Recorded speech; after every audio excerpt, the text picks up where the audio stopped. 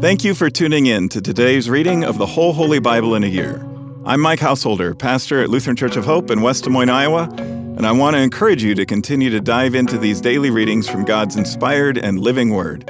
It's a healthy spiritual habit that will strengthen your faith and bless your soul. Let's start with today's reading from the New Testament, read to you by a member of our church from the New Living Translation. The Gospel of Mark, chapter 11, beginning with verse 27. Again they entered Jerusalem.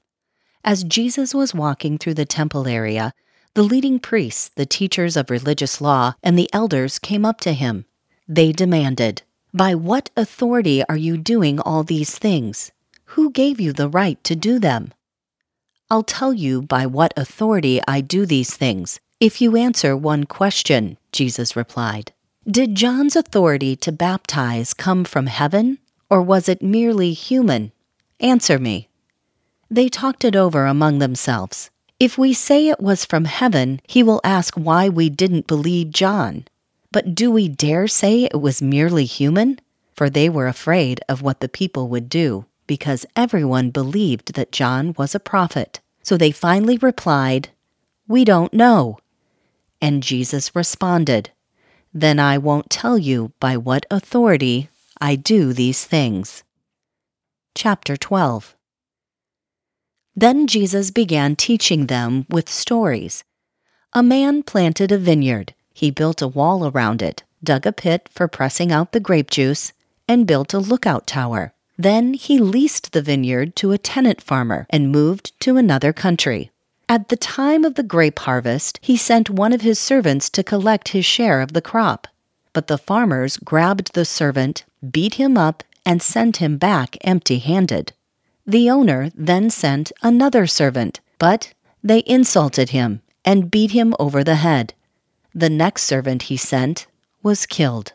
Others he sent were either beaten or killed, until there was only one left, his son, whom he loved dearly. The owner finally sent him, thinking, "Surely they will respect my son." But the tenant farmers said to one another, "Here comes the heir to this estate. Let's kill him and get the estate for ourselves." So they grabbed him and murdered him and threw his body out of the vineyard. "What do you suppose the owner of the vineyard will do?" Jesus asked. "I'll tell you. He will come and kill those farmers and lease the vineyard to others. Didn't you ever read this in the Scriptures? The stone that the builders rejected has now become the cornerstone. This is the Lord's doing, and it is wonderful to see." The religious leaders wanted to arrest Jesus because they realized he was telling the story against them. They were the wicked farmers, but they were afraid of the crowd. So they left him and went away. Later, the leaders sent some Pharisees and supporters of Herod to trap Jesus into saying something for which he could be arrested. "Teacher," they said, "we know how honest you are. You are impartial and don't play favorites. You teach the way of God truthfully. Now tell us, is it right to pay taxes to Caesar or not? Should we pay them or shouldn't we?" Jesus saw through their hypocrisy and said, "Why are you trying to trap me? Show me a Roman coin, and I'll tell you." When they handed it to him, he asked, "Whose picture and title are stamped on it?" "Caesar's," they replied. "Well then," Jesus said, "give to Caesar what belongs to Caesar, and give to God what belongs to God." His reply completely amazed them. Then Jesus was approached by some Sadducees, religious leaders who say there is no resurrection from the dead. They posed this question: "Teacher, Moses gave us a law that if a man dies leaving a wife without children, his brother should marry the widow and have a child who will carry on the brother's name. Well, suppose there were 7 brothers. The oldest one married and then died without children. So the second brother married the widow, but he also died without children. Then the third brother married her. This continued with all 7 of them, and still there were no children. Last of all, the woman also died. So tell us, whose wife will she be in the resurrection? For all 7 were married to her." Jesus replied, "Your mistake is that you don't know the Scriptures, and you don't know the power of God. For when the dead rise, they will neither marry nor be given in marriage. In this respect, they will be like the angels in heaven. But now, as to whether the dead will be raised, haven't you ever read about this in the writings of Moses? In the story of the burning bush? Long after Abraham, Isaac, and Jacob had died, God said to Moses, 'I am the God of Abraham, the God of Isaac, and the God of Jacob.' So he is the God of the living, not the dead. You have made a serious error." One of the teachers of religious law was standing there listening to the debate. He realized that Jesus had answered well, so he asked, "Of all the commandments, which is the most important?" Jesus replied, "The most important commandment is this: Listen, O Israel, the Lord our God is the one and only Lord, and you must love the Lord your God with all your heart, all your soul, all your mind, and all your strength. The second is equally important. Love your neighbor as yourself. No other commandment is greater than these." The teacher of religious law replied, "Well said, teacher. You have spoken the truth by saying that there is only one God and no other. And I know it is important to love him with all my heart and all my understanding and all my strength, and to love my neighbor as myself. This is more important than to offer all of the burnt offerings and sacrifices required in the law." Realizing how much the man understood, Jesus said to him, "You are not far from the kingdom of God." And after that, no one dared to ask him any more questions. Later, as Jesus was teaching the people in the temple, he asked, "Why do the teachers of religious law claim that the Messiah is the son of David? For David himself, speaking under the inspiration of the Holy Spirit, said, 'The Lord said to my Lord, sit in the place of honor at my right hand, until I humble your enemies beneath your feet.' Since David himself called the Messiah my Lord, how can the Messiah be his son?" The large crowd listened to him with great delight. Jesus also taught, "Beware of these teachers of religious law, for they like to parade around in flowing robes and receive respectful greetings as they walk in the marketplaces. And how they love the seats of honor in the synagogues and the head table at banquets. Yet they shamelessly cheat widows out of their property and then pretend to be pious by making long prayers in public. Because of this, they will be more severely punished." Jesus sat down near the collection box in the temple and watched as the crowds dropped in their money. Many rich people put in large amounts. Then a poor widow came and dropped in 2 small coins.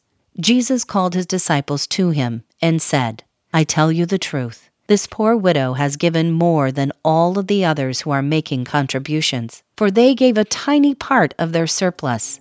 But she, poor as she is, has given everything she had to live on." That was our New Testament reading for today. To learn more and better understand these daily Bible readings, join us for Worship at Hope on weekends, where we'll preach on the assigned readings from the previous week, and tune into my weekly podcast, Pastor Mike Drop Live, for a more in-depth discussion of the passages from Scripture that we're reading. Our goal isn't just that you know what the Bible says, but that you'll learn to live it out in daily life. With that in mind, let's continue now with today's Old Testament reading. Numbers, chapter 22. Then the people of Israel traveled to the plains of Moab and camped east of the Jordan River, across from Jericho. Balak, son of Zippor, the Moabite king, had seen everything the Israelites did to the Amorites. And when the people of Moab saw how many Israelites there were, they were terrified. The king of Moab said to the elders of Midian, "This mob will devour everything in sight, like an ox devours grass in the field." So Balak, king of Moab, sent messengers to call Balaam, son of Beor, who was living in his native land of Pethor, near the Euphrates River. His message said, "Look, a vast horde of people has arrived from Egypt. They cover the face of the earth and are threatening me. Please come and curse these people for me, because they are too powerful for me. Then perhaps I will be able to conquer them and drive them from the land. I know that blessings fall on any people you bless, and curses fall on people you curse." Balak's messengers, who were elders of Moab and Midian, set out with money to pay Balaam to place a curse upon Israel. They went to Balaam and delivered Balak's message to him. "Stay here overnight," Balaam said. "In the morning I will tell you whatever the Lord directs me to say." So the officials from Moab stayed there with Balaam. That night God came to Balaam and asked him, "Who are these men visiting you?" Balaam said to God, "Balak, son of Zippor, king of Moab, has sent me this message. Look, a vast horde of people has arrived from Egypt, and they cover the face of the earth. Come and curse these people for me. Then perhaps I will be able to stand up to them and drive them from the land." But God said to Balaam, "Do not go with them. You are not to curse these people, for they have been blessed." The next morning Balaam got up and told Balak's officials, "Go on home. The Lord will not let me go with you." So the Moabite officials returned to King Balak and reported, "Balaam refused to come with us." Then Balak tried again. This time he sent a larger number of even more distinguished officials than those he had sent the first time. They went to Balaam and delivered this message to him. "This is what Balak, son of Zippor, says. Please don't let anything stop you from coming to me. I will pay you very well and do whatever you tell me. Just come and curse these people for me." Messengers, "Even if Balak were to give me his palace filled with silver and gold, I would be powerless to do anything against the will of the Lord my God. But stay here one more night, and I will see if the Lord has anything else to say to me." That night God came to Balaam and said, "Since these men have come for you, get up and go with them, but only do what I tell you to do." So the next morning Balaam got up, saddled his donkey, and started off with the Moabite officials. But God was angry that Balaam was going, so he sent the angel of the Lord to stand in the road to block his way. As Balaam and 2 servants were riding along, Balaam's donkey saw the angel of the Lord standing in the road with a drawn sword in his hand. The donkey bolted off the road into a field, but Balaam beat it and turned it back onto the road. Then the angel of the Lord stood at a place where the road narrowed between 2 vineyard walls. When the donkey saw the angel of the Lord, it tried to squeeze by and crushed Balaam's foot against the wall. So Balaam beat the donkey again. Then the angel of the Lord moved farther down the road and stood in a place too narrow for the donkey to get by at all. This time when the donkey saw the angel, it lay down under Balaam. In a fit of rage, Balaam beat the animal again with his staff. Then the Lord gave the donkey the ability to speak. "What have I done to you that deserves your beating me 3 times? It asked Balaam. "You have made me look like a fool," Balaam shouted. "If I had a sword with me, I would kill you." "But I am the donkey you have ridden all your life," the donkey answered. "Have I ever done anything like this before?" "No," Balaam admitted. Then the Lord opened Balaam's eyes, and he saw the angel of the Lord standing in the roadway with a drawn sword in his hand. Balaam bowed his head and fell face down on the ground before him. "Why did you beat your donkey those 3 times?" the angel of the Lord demanded. "Look, I have come to block your way because you are stubbornly resisting me." 3 times the donkey saw me and shied away. Otherwise, I would certainly have killed you by now and spared the donkey. Then Balaam confessed to the angel of the Lord, "I have sinned. I didn't realize you were standing in the road to block my way. I will return home if you are against my going." But the angel of the Lord told Balaam, "Go with these men, but say only what I tell you to say." So Balaam went on with Balak's officials. When King Balak heard that Balaam was on the way, he went out to meet him at a Moabite town on the Arnon River, at the farthest border of his land. "Didn't I send you an urgent invitation? Why didn't you come right away?" Balak asked Balaam. "Didn't you believe me when I said I would reward you richly?" Balaam replied, "Look, now I have come, but I have no power to say whatever I want. I will speak only the message that God puts in my mouth." Then Balaam accompanied Balak to Kiriath Huzoth, where the king sacrificed cattle and sheep. He sent portions of the meat to Balaam and the officials who were with him. The next morning, Balak took Balaam up to Bamoth Baal. From there he could see the people of Israel spread out below him. Chapter 23. Then Balaam said to King Balak, "Build me 7 altars here, and prepare 7 young bulls and 7 rams for me to sacrifice." Balak followed his instructions, and the 2 of them sacrificed a young bull and a ram on each altar. Then Balaam said to Balak, "Stand here by your burnt offerings, and I will go see if the Lord will respond to me. Then I will tell you whatever he reveals to me." So Balaam went alone to the top of a bare hill, and God met him there. Balaam said to him, "I have prepared 7 altars, and have sacrificed a young bull and a ram on each altar."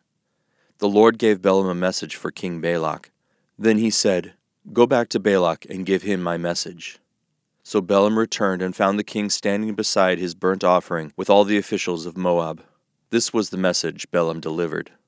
"Balak summoned me to come from Aram. The king of Moab brought me from the eastern hills. 'Come,' he said, 'curse Jacob for me. Come and announce Israel's doom.' But how can I curse those whom God has not cursed? How can I condemn those whom the Lord has not condemned? I see them from the cliff tops. I watch them from the hills. I see people who live by themselves, set apart from other nations. Who can count Jacob's descendants as numerous as dust? Who can count even a fourth of Israel's people? Let me die like the righteous. Let my life end like theirs." Then King Balak demanded of Balaam, "What have you done to me? I brought you to curse my enemies. Instead, you have blessed them." But Balaam replied, "I will speak only the message that the Lord puts in my mouth." Then King Balak told him, "Come with me to another place. There you will see another part of the nation of Israel, but not all of them. Curse at least that many." So Balak took Balaam to the plateau of Zophim on Pisgah Peak. He built 7 altars there, and offered a young bull and a ram on each altar. Then Balaam said to the king, "Stand here by your burnt offerings, while I go over there to meet the Lord." And the Lord met Balaam and gave him a message. Then he said, "Go back to Balak and give him my message." So Balaam returned and found the king standing beside his burnt offering with all the officials of Moab. "What did the Lord say?" Balak asked eagerly. This was the message Balaam delivered. "Rise up, Balak, and listen. Hear me, son of Zippor. God is not a man, so he does not lie. He is not human, so he does not change his mind. Has he ever spoken and failed to act? Has he ever promised and not carried it through? Listen, I have received a command to bless. God has blessed, and I cannot reverse it. No misfortune is in his plan for Jacob. No trouble is in store for Israel. For the Lord their God is with them. He has been proclaimed their king.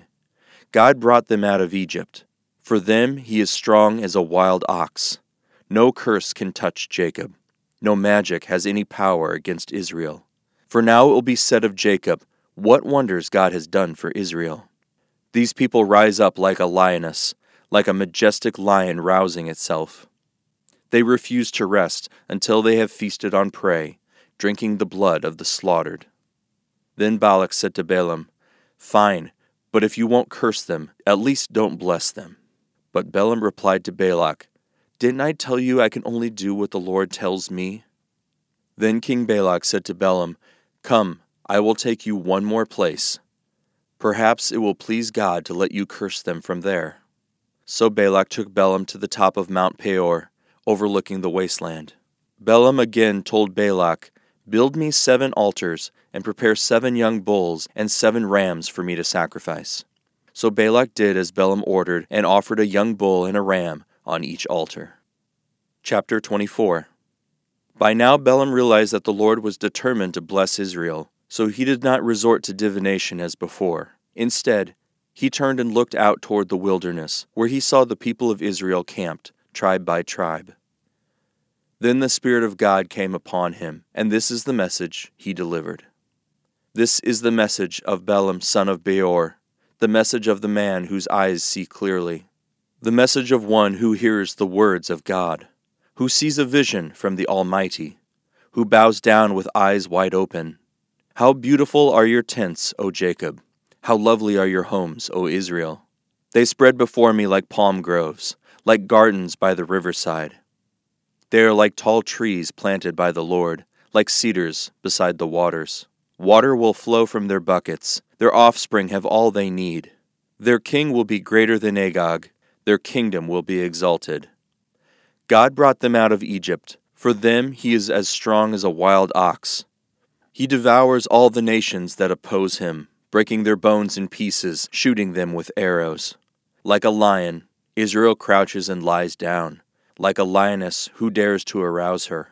Blessed is everyone who blesses you, O Israel, and cursed is everyone who curses you. King Balak flew into a rage against Balaam. He angrily clapped his hands and shouted, I called you to curse my enemies. Instead, you have blessed them 3 times. Now get out of here. Go back home. I promised to reward you richly, but the Lord has kept you from your reward. Balaam told Balak, Don't you remember what I told your messengers? I said, Even if Balak were to give me his palace filled with silver and gold, I would be powerless to do anything against the will of the Lord. I told you that I could say only what the Lord says. Now I am returning to my own people. But first let me tell you what the Israelites will do to your people in the future. This is the message Balaam delivered. This is the message of Balaam son of Beor, the message of the man whose eyes see clearly, the message of the one who hears the words of God, who has knowledge from the Most High, who sees a vision from the Almighty, who bows down with eyes wide open. I see him, but not here and now. I perceive him, but far in the distant future. A star will rise from Jacob, a scepter will emerge from Israel. It will crush the heads of Moab's people, cracking the skulls of the people of Sheth.